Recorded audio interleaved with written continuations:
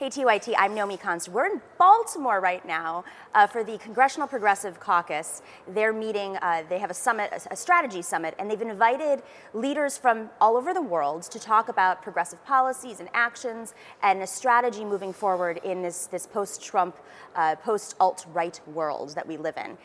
You may recognize our guest from being everywhere in the news, and also from our coverage of Puerto Rico in the last several months. We have Mayor Carmen Yulín Cruz, who has been so gracious to sit here with us in the midst of so many people wanting to talk to you. You were on a panel yesterday, yes, and you talked about the recovery in Puerto Rico, and you went all out and said, there are Democrats who aren't acting like Democrats when they go back to the island, but they're acting like Democrats here. Can we start and talk about that? I started saying, and it was sort of a metaphor, just because something has, blood in their veins, it doesn't mean they're human. In a Vampire Diaries, vampires have blood in their veins, but they're not humans. So if you are talking about charter schools and about privatization of our school system, and the Fiscal Control Board is saying, look, we're going to reduce from 10 of the university campuses. We want 4 or 5 of them reduced to get some cuts expenses. And we're going to reduce pensions. And if you have a government passing legislation that says that employers can go to the courts to get an injunction before, this is even funny, before employees or unions go on strike or have a demonstration because they feel that there will be a perceived beforehand. This is like Minority Report, the Tom Cruise film where they would, arrest you prior to you committing the crime. Well, this is a legislation that was passed 2 weeks ago in Puerto Rico. And then we have the privatization of the PREPA, the Puerto Rico Electrical Power Authority. So, that's not a democratic agenda. Forget about progressive. That's not a democratic agenda in the United States. So there are people in Puerto Rico, including the governor, that says, I'm a Democrat, when he comes here and pushes statehood as if it was the only alternative. But when he goes back to Puerto Rico, he acts like Donald Trump. Can we talk about statehood before we get into the history of Puerto Rico? We can talk about anything you want. Okay. In the States, when Puerto Rico is discussed, the answer is always statehood. Statehood would solve everything. It is much more complicated on the island, and there's a history of other movements in the past. Where did the idea of statehood become the common solution? Well, first of all, let me tell you that it's a very valid idea. Just as independence, just as what I aspire for, which is free association. And I'll answer your question, but I've often tell people in the States, don't commit to a result. This is a nation in the Caribbean who has very deep Latin roots, but who also has a lot of intertwining and intermingling and intermarriage with the United States. The legislation, the banking legislation, which is under assault right now, it's very mixed in. We use the same banking rules. We get a lot of federal funding. We're not plugged into the world economy because we're not allowed to, because of the restrictions that are placed upon us. So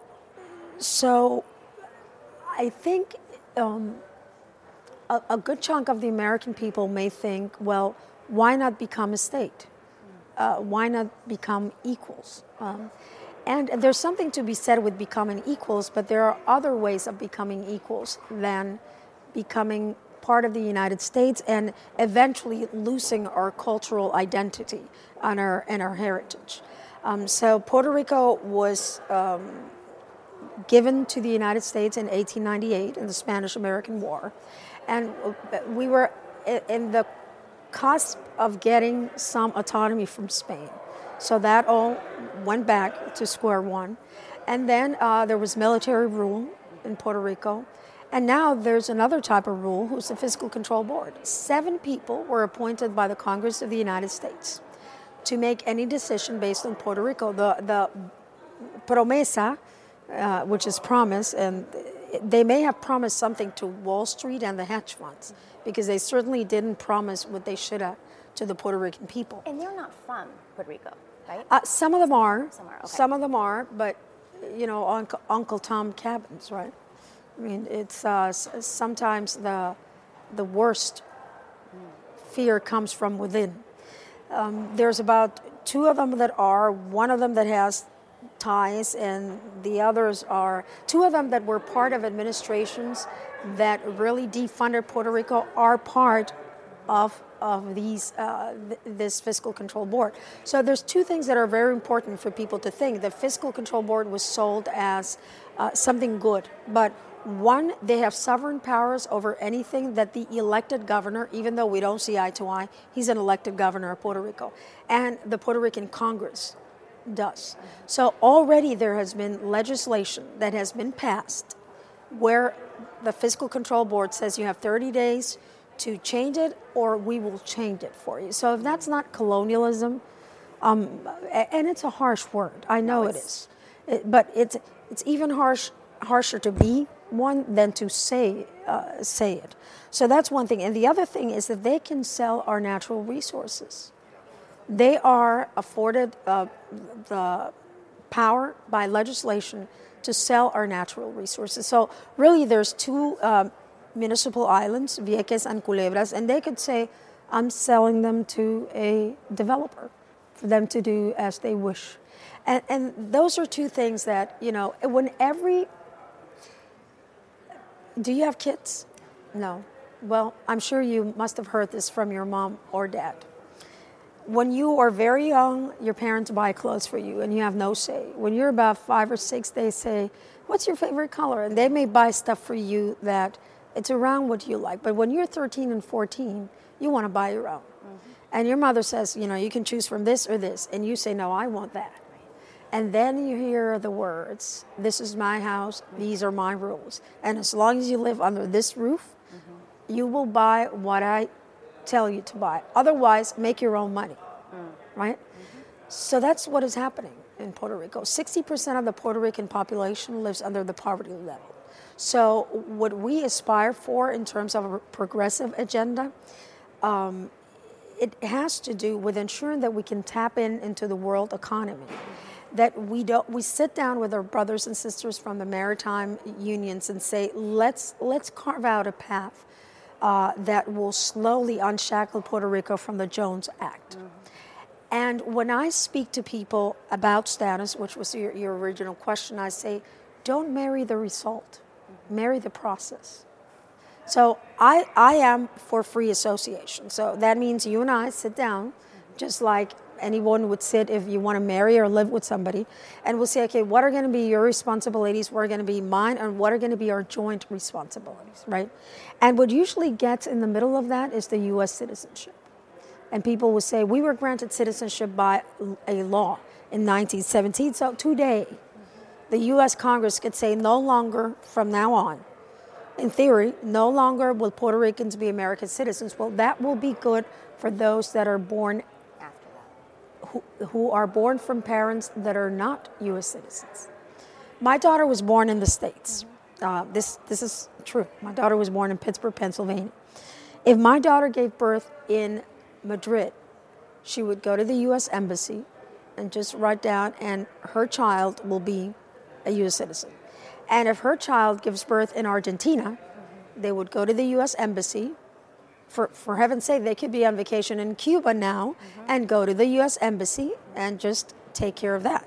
So that will only apply for people that are in Puerto Rico that are not U.S. citizens at the time of the change of legislation. You may have to, but from there on, write a document, but we have to do that anyway when you register and you give birth. So this idea of the U.S. citizenship has been held above us and said, look, you lose your citizenship. That is not true. You can only lose it for high treason or that you renounce to it. That's the only way you would lose your citizenship. That's the only way I could lose my citizenship. So, but let's say we agree that in 20 years, in 10 years, every person that is born in Puerto Rico will continue to be U.S. citizenship. That's for the U.S. to decide. It's the American citizenship, right? I personally would like to see two citizenships, the Puerto Rican citizenship and the American citizenship. That is not foreign to the U.S. There are tons of people that have two citizenships, and the U.S. does not say anything. So what I often say is, marry the process, and let's talk about a constitutional assembly, which is not foreign to the United States, because that's how the United States got assembled, right? 13 people that were uncomfortable with the lack of ability that they had to preach what they wanted in terms of their religious affiliation and their association, but also that were clamoring for being unshackled from economic restrictions. That is the genesis of this country. So I often say, I love the pillars upon which this country was built so much that I want them for my own country. So the minute you say from the state, I believe in statehood, everyone has any right to say it, but about 48 to 50% of the population in Puerto Rico will just go, will not listen. Because we are unfortunately divided very, very poignantly in that wedge is right there. It's not a line drawn in the sand, it's a big wedge between us. So I as much as I would love to push for free association, I do when people ask me, what is it, the general agenda? But I spend much more time talking about the process, because I believe those that believe in independence, in full independence, those that myself believe in free association, which is a pact amongst, two countries, and those that believe in statehood have every right to pursue their dream. What we have to ensure is that the path to reach that dream is a path that allows for the truth upon which those three, or perhaps another form of coming together with the United States will look like. What will be the commitments that the United States and Puerto Ricans will take upon, and transparency and an education process for everyone. A lot of people not in the States don't know that after the Constitution was signed, the Declaration of Independence and the Constitution, there was a period of 2 years where the federal papers were written, and Hamilton and Hancock and all these great men had to fight it out to see how much power the federal government was going to have and so forth. And then it had to be ratified so it was a long process. This wasn't a process that was overnight. We see it in perhaps a Steven Spielberg movie, and it takes an hour and 45 minutes, but it's much wider, longer, and it took a lot of reaching out deep into the soul of America, and we have to do that. So my shout out to every congressman and woman out there is don't marry the process, because this is something that the Puerto Rican people should be able to decide. The last 100 years, or so, a little over 100 years, since the Spanish-American War, since the U.S. Made Puerto Rico a territory, there's been a lot of, there was a massacre, for instance. There were in Ponce, yeah. Yes, there was a nationalist. There were nationalist movements. Yes, and I think it would be fair to say that they were crushed by maybe the corporate state that was very involved in at a certain period in colonial. Well, two things. One, we were given the citizenship just in time to be drafted for World War I, and number two, Puerto Rico was a huge sugarcane plantation, and my great grandfather cut sugarcane in one of those plantations.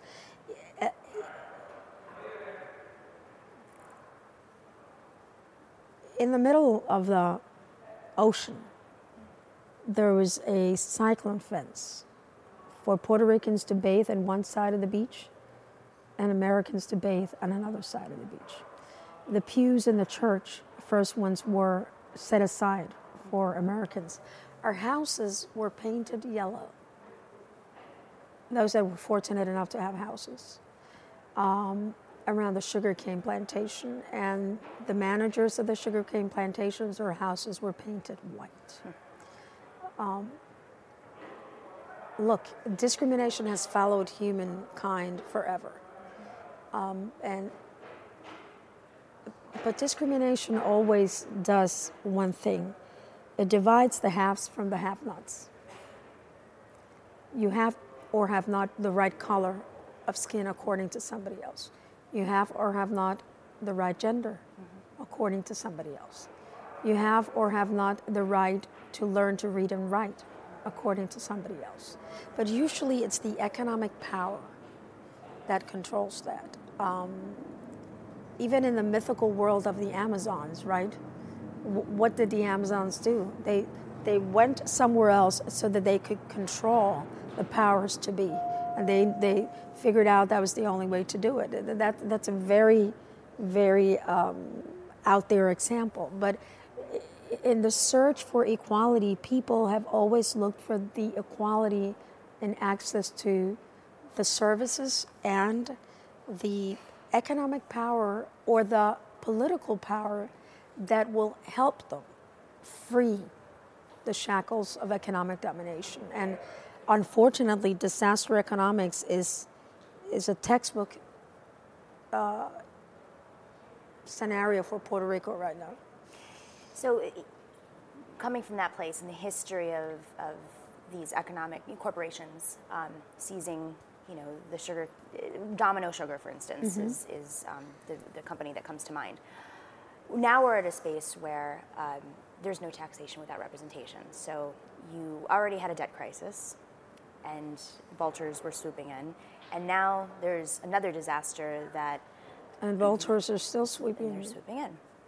We have been following some of the folks who are there looking for economic opportunity, and some might be offering some humanitarian aid and small dollars for them because they're billionaires, but they're pretty open about being there because they don't have to pay taxes, and they see quite a few Puerto Ricans fleeing the island and going to the mainland, and an opportunity to buy up real estate. What is it? 1 out of 4 Puerto Ricans has foreclosed on their homes, and there's foreclosure is a real issue, and in San Juan we have been handling. And part of the meetings that we had here at the forum was how do we connect with those that are socially responsible and that really want to ensure that a fair economy is what emerges from this. But 500,000 Puerto Ricans are estimated to have left Puerto Rico to the United States. 500 millionaires have moved into Puerto Rico. 500,000 people have fled. 500 millionaires have moved to Puerto Rico since the debt crisis? Well, no, 500,000 since September. And 500 millionaires since about 3 years ago, when the government, that was the party that I'm in, was in power, started using a tool that was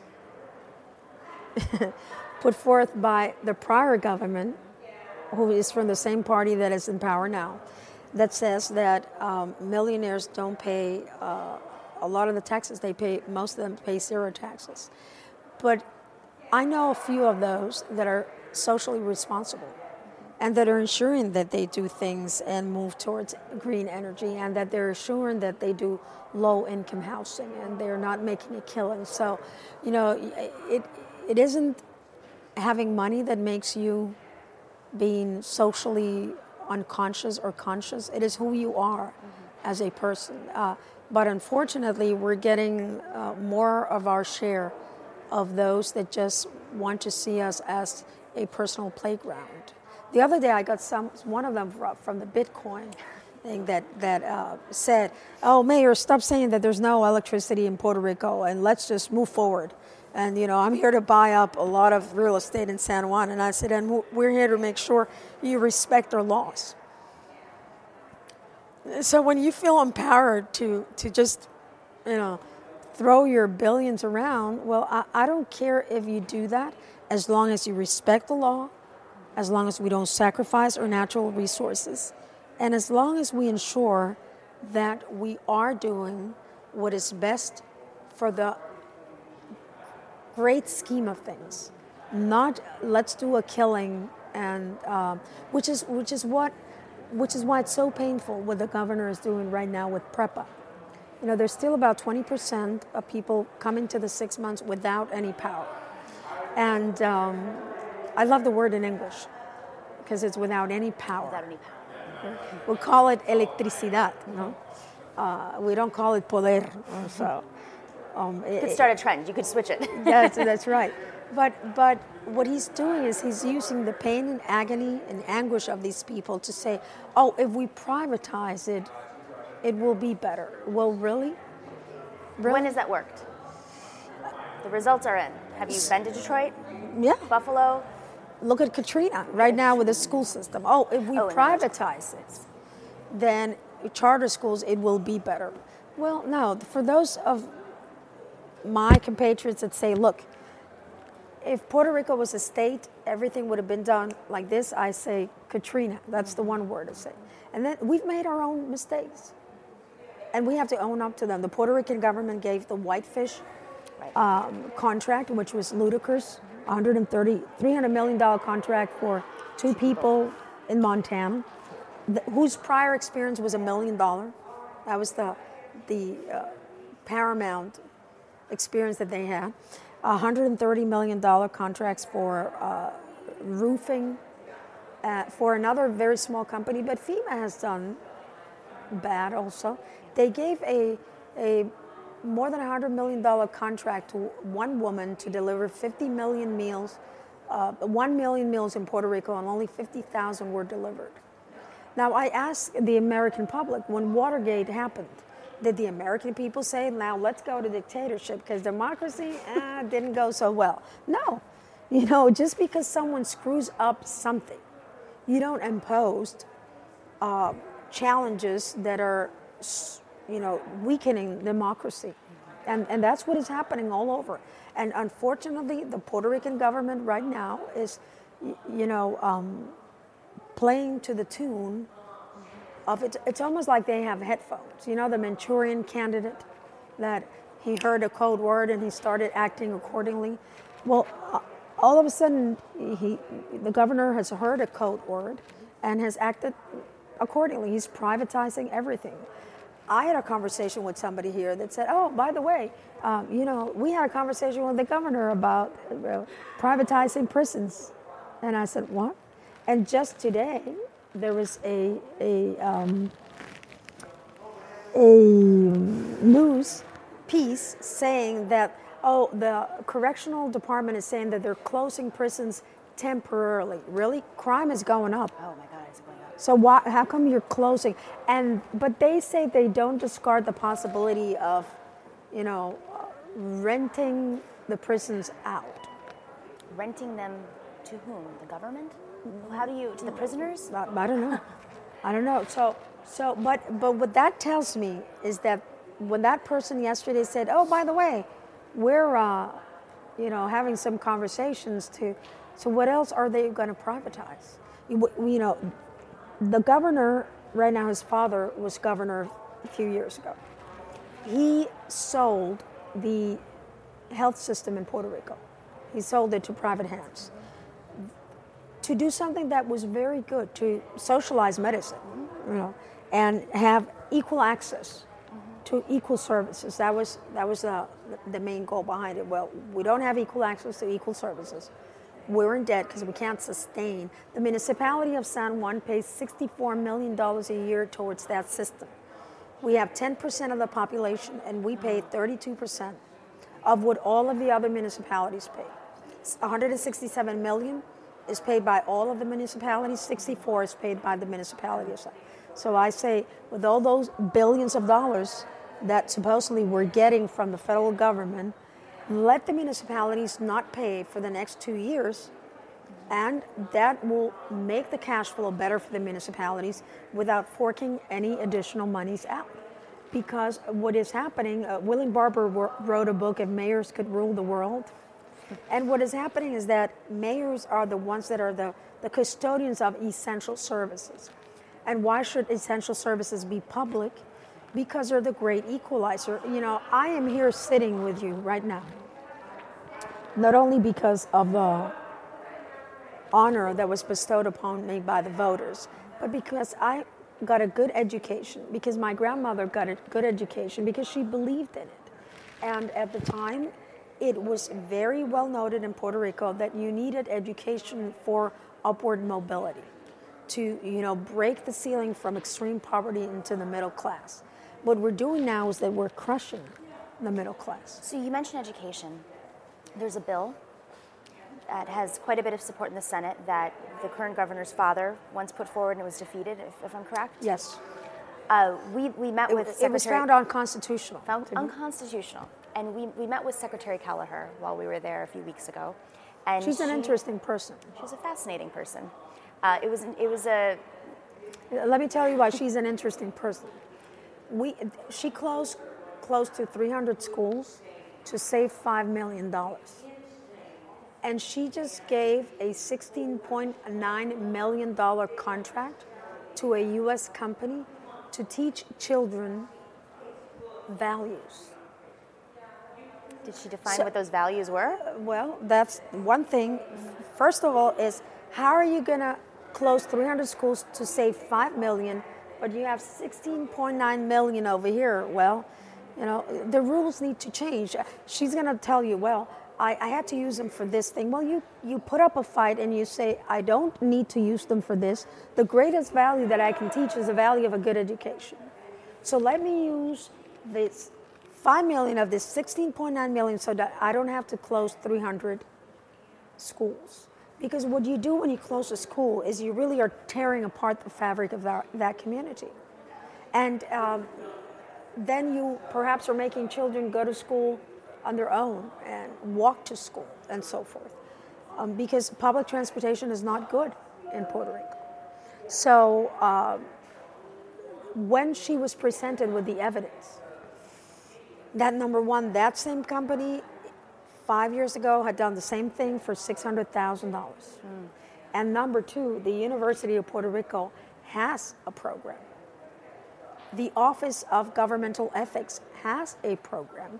She said, and I quote her answer, oh, and how do you expect me to know that these programs are available? Was I supposed to go to the university and get it done? She walked away. She walked away from a meeting where she asked to be invited. She asked to be invited to the Teachers Association. She walked away because she had been asked for specifics about charter schools and how do you make education better. She didn't have the answers and she walked away. You know, if a student had done that to a teacher, they would have been in detention. And the governor of Puerto Rico did not receive the teachers union and Randy Weingarten, the president of the American Federation of Teachers. He did not receive them. So, you know, for democracy to work,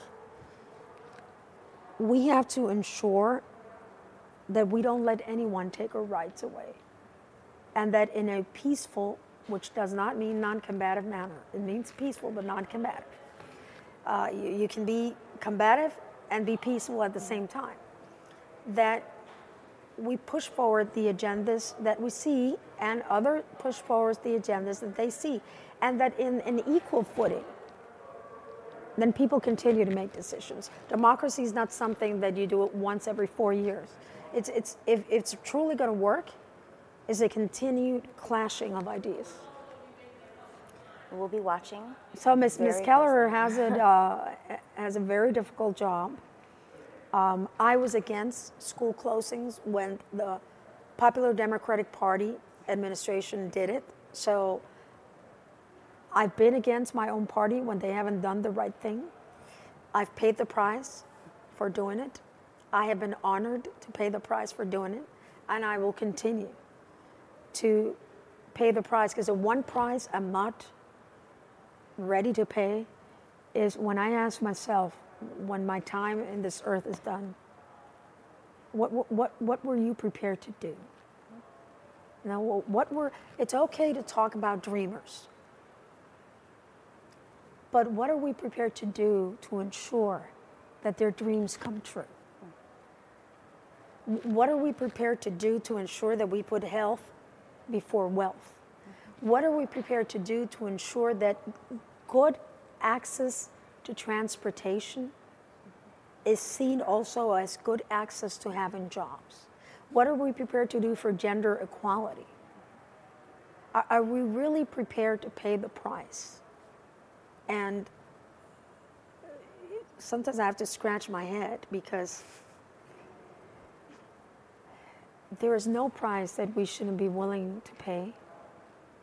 No, none. Not even the ultimate price for ensuring that the world is a fair and egalitarian place for everybody. So if you have to scream a little louder and work a little harder and stand a little taller, let's do it. Let's do it. Thank you.